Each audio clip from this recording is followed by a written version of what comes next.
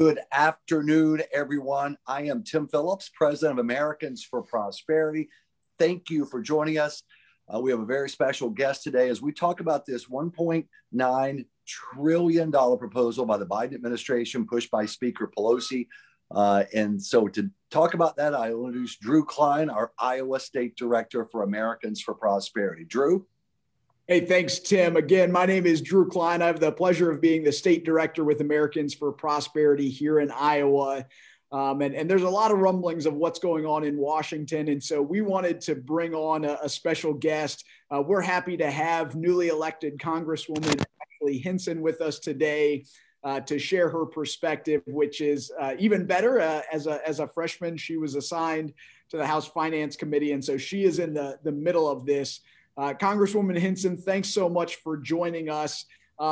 You're just, a year ago, we were working together in the State House in Des Moines to craft responsible budgets, set real priorities, and put Iowa on the trajectory that it's on now. Your perspective is more needed in Washington than ever. I just want to open it up to you to just talk about this proposal that we're seeing out of the Biden administration. Yeah, well, and thank you, Drew, and thank you, Tim, for the opportunity to connect with your audience as well. These are very important issues to be talking about because, unfortunately, when we need to be talking about getting our economy up and roaring again, getting kids back in the classroom, we're talking about all of this other stuff in typical Washington fashion that gets put in some of these relief bills or just in legislation in general. So what we've seen in this $1.9 trillion COVID relief package, which, by the way, is going through the budget reconciliation process because they know that they'll never get the support they need in the Senate unless they do it this way. That's the first and foremost. I want to draw attention to that. But they're also putting in a lot of other liberal wish list items which don't belong in a relief package. A $15 minimum wage. You talked, Drew, about my time in the Iowa legislature, something I feel very passionately about, having served on that appropriations committee here. You have to make tough choices with what you're choosing to say yes and no to. And I think taxpayers expect you to be the grown-up in the room and go and do that and be responsible in budgeting. And so the state of Iowa, as you know, spends less money than it takes in. The federal government doesn't operate that way. It should, but it doesn't. And unfortunately, as a result of that, we're seeing continued additions to our deficit. So I'm looking at this from a number of different perspectives. That reconciliation language literally says increase the deficit by $1.9 trillion, which is concerning to me. We need to be responsible with our spending. But then you add in all of these other elements, the $15 minimum wage, $350 billion bailout for the states that haven't managed their budgets well, unlike Iowa. That's where it gets to be really concerning for taxpayers and why I'm being so vocal about it. Yeah, and Congresswoman, it would be one thing if they could show a desperate need. But in fact, is it accurate to say that $1 trillion of the $3.7 trillion that's already been appropriated for and signed into law by the president, the last president, $1 trillion of that has not even been spent yet. So to get our schools open, to get things back to normal, which is what Americans want, to get vaccines distributed faster and in people's arms faster, the money's there, right? It's $1 trillion. Is that number accurate? I think that's pretty close. And what I'm keeping an eye on, we're actually trying to get an accurate reading from the CBO. We've put in that request to figure out exactly what's left. I want to see that relief be targeted and get where it needs to get. And if it needs to be spent, then yes. If it doesn't need to be spent and we figure that out, it should be returned to the taxpayers. Fundamentally, that's something I believe in. I'll give you an example. One of the provisions of the bill that was passed before I came into Congress in December appropriated $54 billion to schools to help get them reopened. No accountability, though, with that. And so when you hear that schools are still delaying their plans to reopen, that's frustrating to me, not only as a parent, but as a lawmaker. And I want accountability for the taxpayers that I represent. So I filed a bill called the Reopen Schools Act, which did put lanes on that money. We want some accountability to make sure that it's being spent on what it should be spent on. So my bill allows a third of that to go right to the schools to make sure that they can get the PPE they need to put in the filtration systems that they need. extra janitorial work, whatever it is to make sure that we're able to reopen schools safely. And then the second 2/3 of that money would be directly tied to having an actual plan to get reopened. You need to be able to have a plan to get 50% of kids into the classroom at least half the time. Have that in-person option. You can continue to offer virtual, which I think is great. It's a great choice for parents to have. I know many parents who are going to probably continue to go virtual even after the pandemic's done because it works better for their family. So my goal here is taxpayer accountability and making sure our students can get back in the classroom, which in turn, I mean, I just met with one of the largest employers in the Midwest, Hy-Vee, this morning. The number of members of their workforce that they have lost because their parents are home with their kids is very challenging. So this is a workforce issue. This is a making sure our children are not falling behind issue. It's a mental health issue. And most importantly, it's a taxpayer accountability issue. Yeah, Drew, go ahead. Yeah, Congresswoman, you briefly touched on the $15 minimum wage proposal that they stuck into this package, a package that is supposed to be about COVID relief. I want to give you an opportunity just to talk a little bit about why that proposal is so problematic. Not just that it doesn't fit in the package, but you've talked to a lot of small business owners around the district. Why does that seem so problematic to so many of them? I think there are a couple issues. We know it would kill jobs and reduce hours and in many cases reduce benefits. I'll give you one example from the road yesterday. I was on the road in Alameda County, and someone who provides services to disabled folks in the community and those with mental disabilities and challenges. Their workers are reimbursed on a government rate, and that government rate isn't changing even if they have to pay their workers more on an hourly basis. So you're actually cutting into the number of services that they can provide to people who need them in the community, and cutting into that workforce. Our small businesses, they already operate on very limited budgets, and your most expensive asset in your business is your people, obviously. But second you raise that lower level, everybody else above that wants more as well. So it sets a new false floor, and it's not the right way to be growing wages. We are growing wages the right way by providing opportunities to people, continuing to have our workforce grow and expand. Most of the employers I've talked to are not starting people at $7.25 an hour here in Iowa. They're starting people at $10 an hour or higher because the competition for workforce is so great. Everywhere we've gone on the road, the top three issues are workforce, over and over and over again. So when you look at a mandated wage like that, it's not right for Iowa. What it costs to live in Iowa is not the same as it costs to live in California or New York. So we need to make sure we're being responsible about how we're looking at that and what that needs to be. But our businesses are raising wages. They're providing opportunities for Iowa families, and that's how it should be. And right now is not the time to be doing that. And it's certainly not the right vehicle to be doing that. Ladies and gentlemen watching, we hope you'll make your voice heard. Already tens upon tens of thousands of folks have used the iVolunteer portal on our website. You can click in the comment section here on this Facebook Live. Let your senators and your House member know. And one thing, Congresswoman, you're new in Washington for this, but you were in the state legislature. Can you tell folks what it means when your colleagues are receiving emails and calls about an issue like this? They pay attention, right? It matters both to encourage folks doing the right thing and hopefully to call into question those who are going the wrong way on this. Well, I think it's most important as lawmakers that we do listen. We hear from the people we represent, and it matters because you need the context when you're making that decision on both sides of an issue. I think it's really important to hear from those who support it and those who are against it, because ultimately we should be having that kind of a conversation about every policy issue. Knowing both sides of the story, and sometimes there are more than two, I think that's fair to say, but making sure that you have that feedback, it's crucial in making a decision.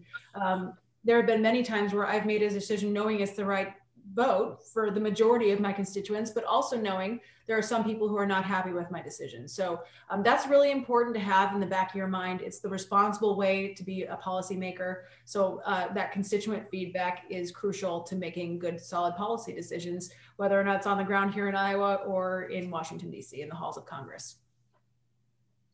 Congresswoman, what are the conversations, specifically that you're hearing around the bailout of states. And again, this is something you touched on earlier, but we're pretty proud of the financial shape that Iowa is in. There are a lot of states that don't have that same financial outlook. What are the conversations on these bailouts look like in Washington right now? Well, Iowa taxpayers, I can tell you, don't want to foot the bill for chronic budget mismanagement in other states. The conversations that they're talking about new ways to tax their residents to try to dig themselves out of holes that they have spent literally years digging into deeper and deeper.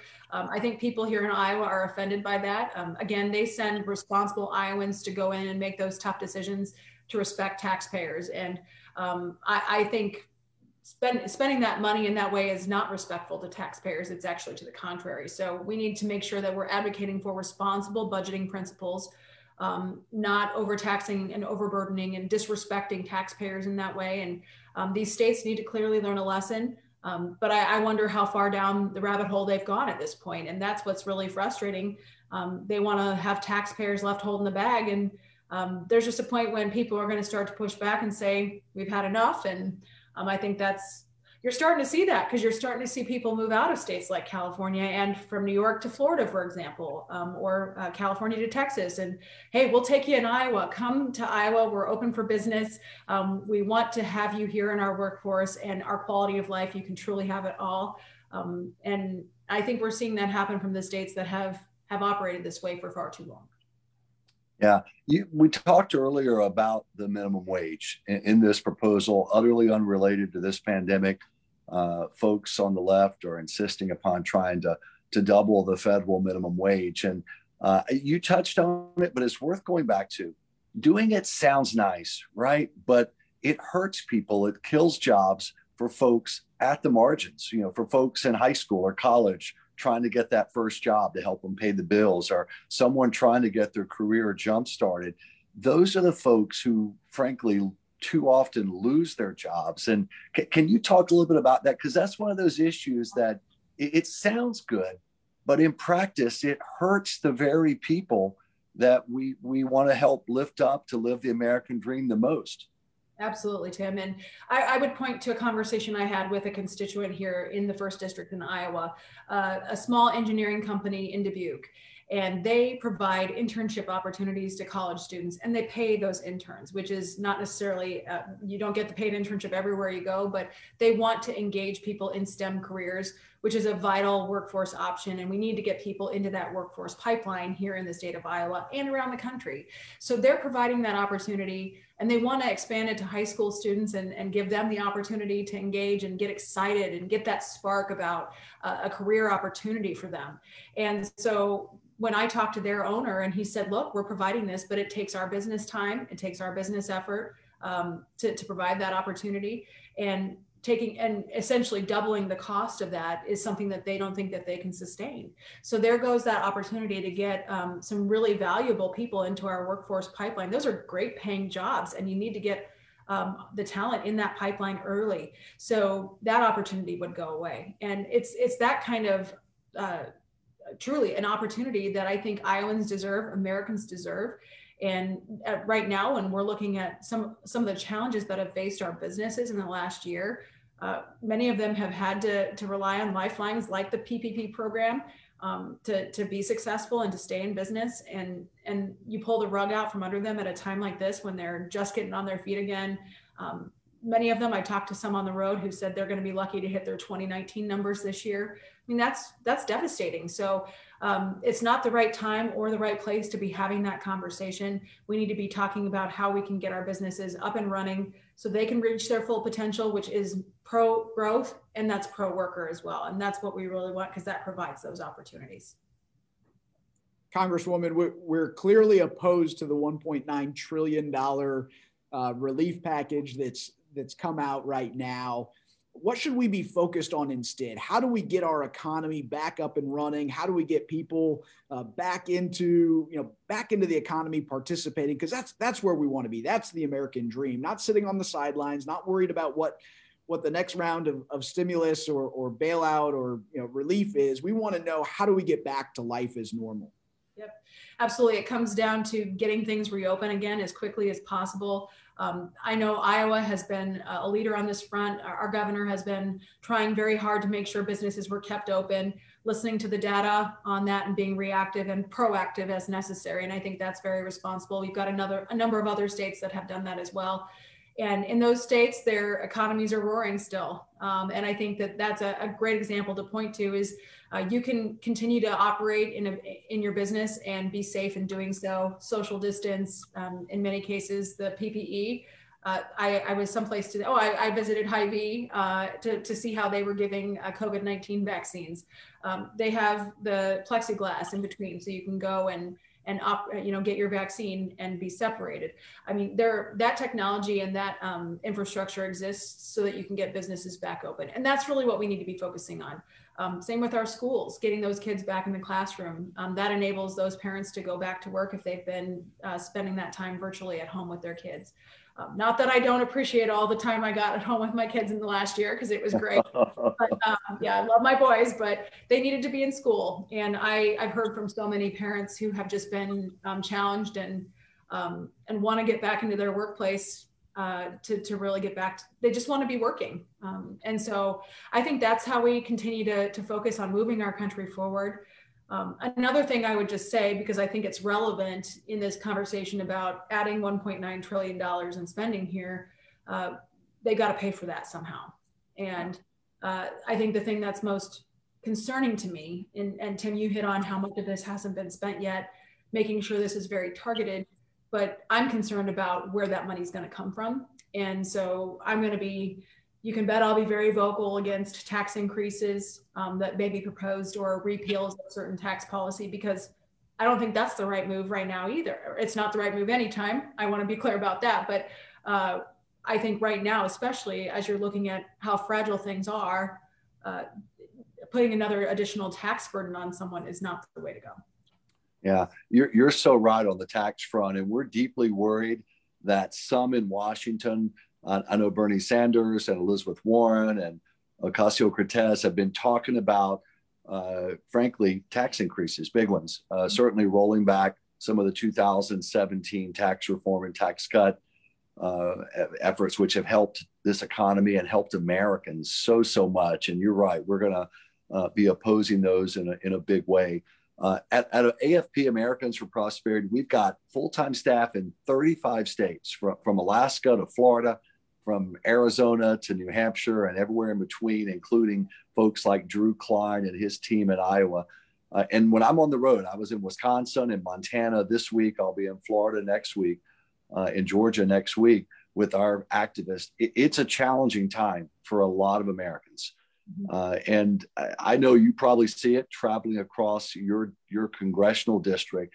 What is it that gives you, though? I can see the optimism and the sense of, frankly, hope in you from us talking before we kick this off and then through this. What gives you a sense of optimism now as you represent your district and also as you're learning, how to operate and make a difference in the new terrain of Washington, D.C.? I think it comes down to, I do have hope, Tim. And I think I look at Iowans. Iowans are incredibly resilient people. No matter what the challenge, we rise above it. And I think looking at the number of people I've talked to who've chosen to turn lemons into lemonade this last year, it's incredible and it's inspiring. Local business owners, especially, for instance, in the service industry, an industry that's been hit disproportionately hard by the pandemic. We have people who are deciding on new ventures and they're going to try something different, or they've used this opportunity to rethink their business model. So that's inspiring to me. I talked with folks from the SBA. They're still seeing increase in interest from women and other small business owners who are wanting to step up and launch their business and be entrepreneurs. Businesses are rethinking things. And I think this is a perfect example of how Americans continue to innovate and prosper. And so that's what gives me hope, is that I look at all the people that I've talked to. I've been to all 20 counties in my district since January 3rd, when I was elected and sworn in.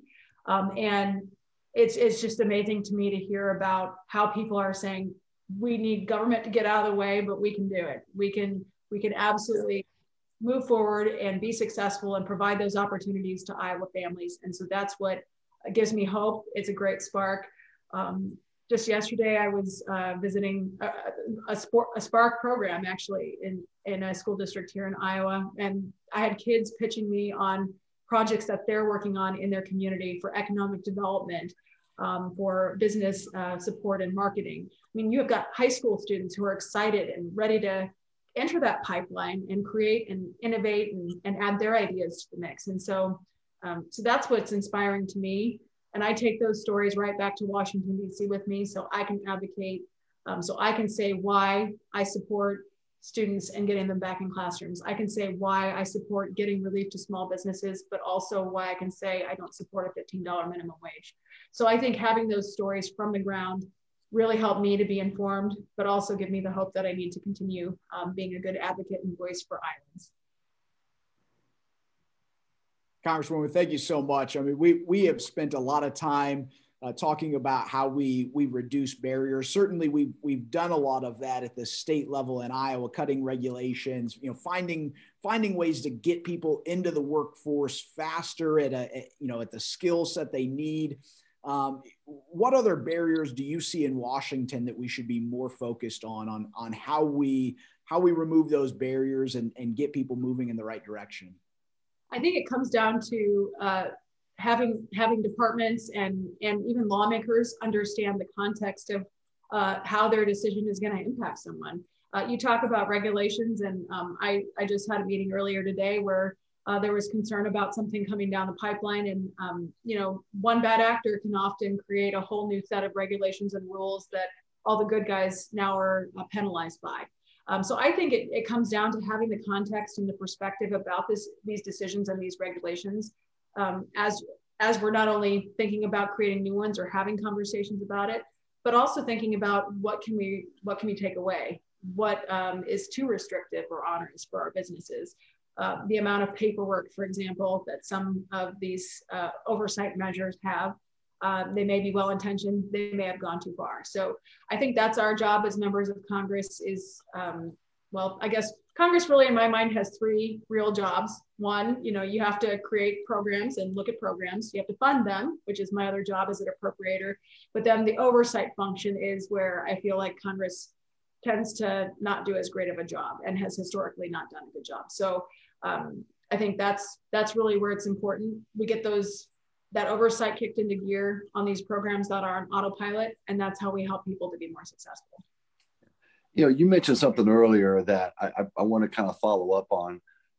You mentioned that, whatever is appropriated now has to be paid back at some point. That's a novel idea, I think, to some in Washington, D.C. But do you think, because, you have a fresh perspective, having just come into the Congress, do you think your colleagues in both parties, this is not a partisan question, in both parties genuinely understand why deficits hurt people, real, average Americans, and why it makes our country less secure? Do you think they have a sense of that?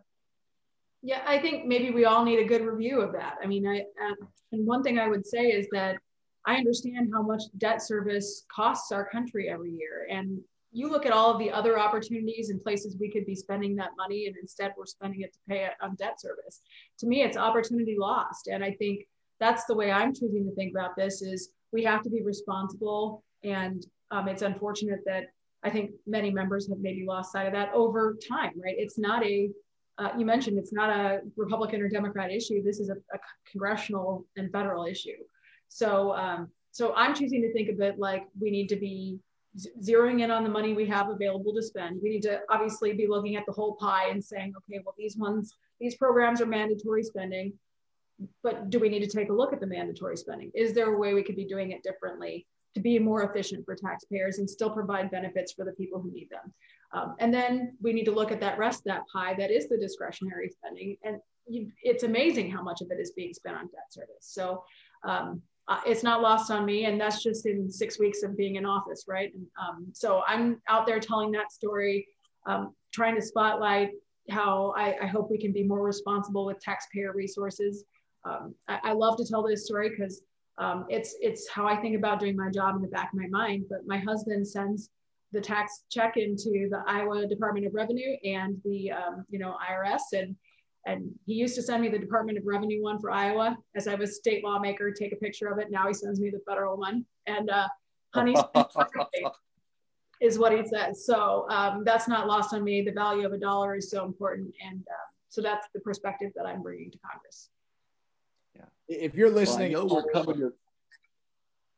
Sorry, to jump in and provide one more opportunity to remind folks just how important it is as we look at this $1.9 trillion relief package, another $1.9 trillion in national debt.